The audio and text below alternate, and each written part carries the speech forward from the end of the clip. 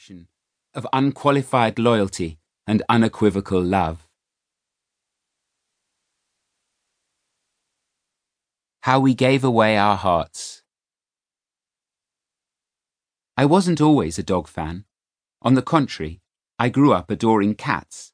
When I was 9, I even led the feline team in the class debate on whether cats or dogs made better pets.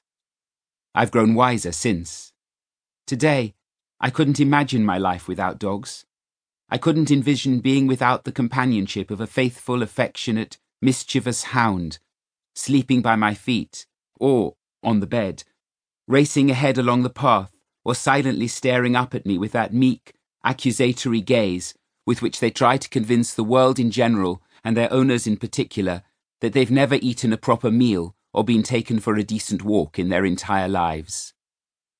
Afterwards, when it's all over for me here on earth, if there is a hereafter, I hope there will be animals there too.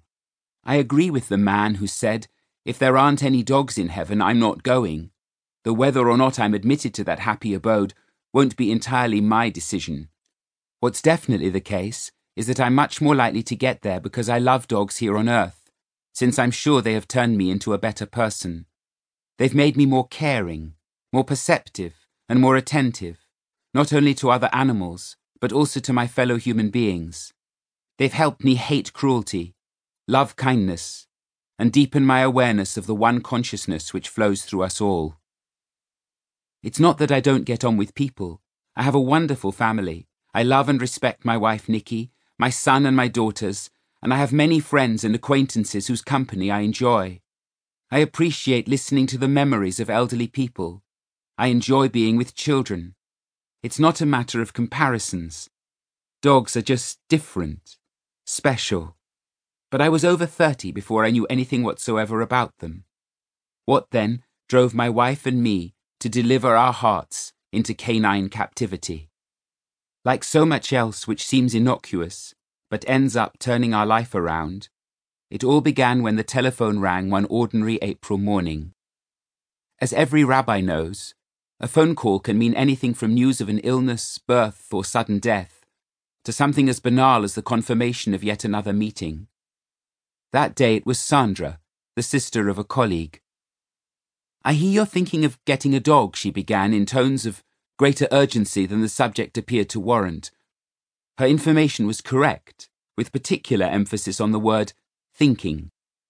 My wife had grown up on an apple farm in Kent, surrounded by a huge family and many animals. When she was a child, if she didn't come home from school at the usual time, her mother simply phoned all her friends who had puppies or kittens and was sure to find that her daughter was there, playing with the baby animals. She'd had dogs, guinea pigs, and even a small alligator. The first time I went down from London to meet her family, I was taken aback by sudden calls of, "Hello, darling," when no one appeared to have entered the room. I looked up and saw a donkey walking past the window, and realizing that it was the object of their greetings, understood that I was among people whose values I could share.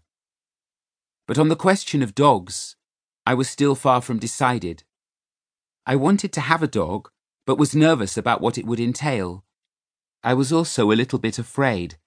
Ever since my brother and I had hidden behind the firmly closed garden gate whenever the neighbour from up the road came down Douglas Park Crescent, where we'd lived on the outskirts of Glasgow, accompanied by what seemed to me then as a child of 5, the most enormous boxer with huge eyes and thick, dribbling lips. Nikki and I visited a couple of rescue centres, but returned unconvinced, even by the longing looks of the residents. "They know, don't they?" Sandra's mother, a lifelong dog lover, had said when she'd heard we'd visited a shelter. "They can feel you're judging whether to give them a home, and it eats their heart out when you pass them by." I felt instantly mean. There was one dog to which I had taken a liking. When we came back to see him again, the staff said happily, "Freddie, it's your turn at last." But we didn't adopt him, and I'm ashamed now to think of how he must have returned lonely and hopeless to his bare pen.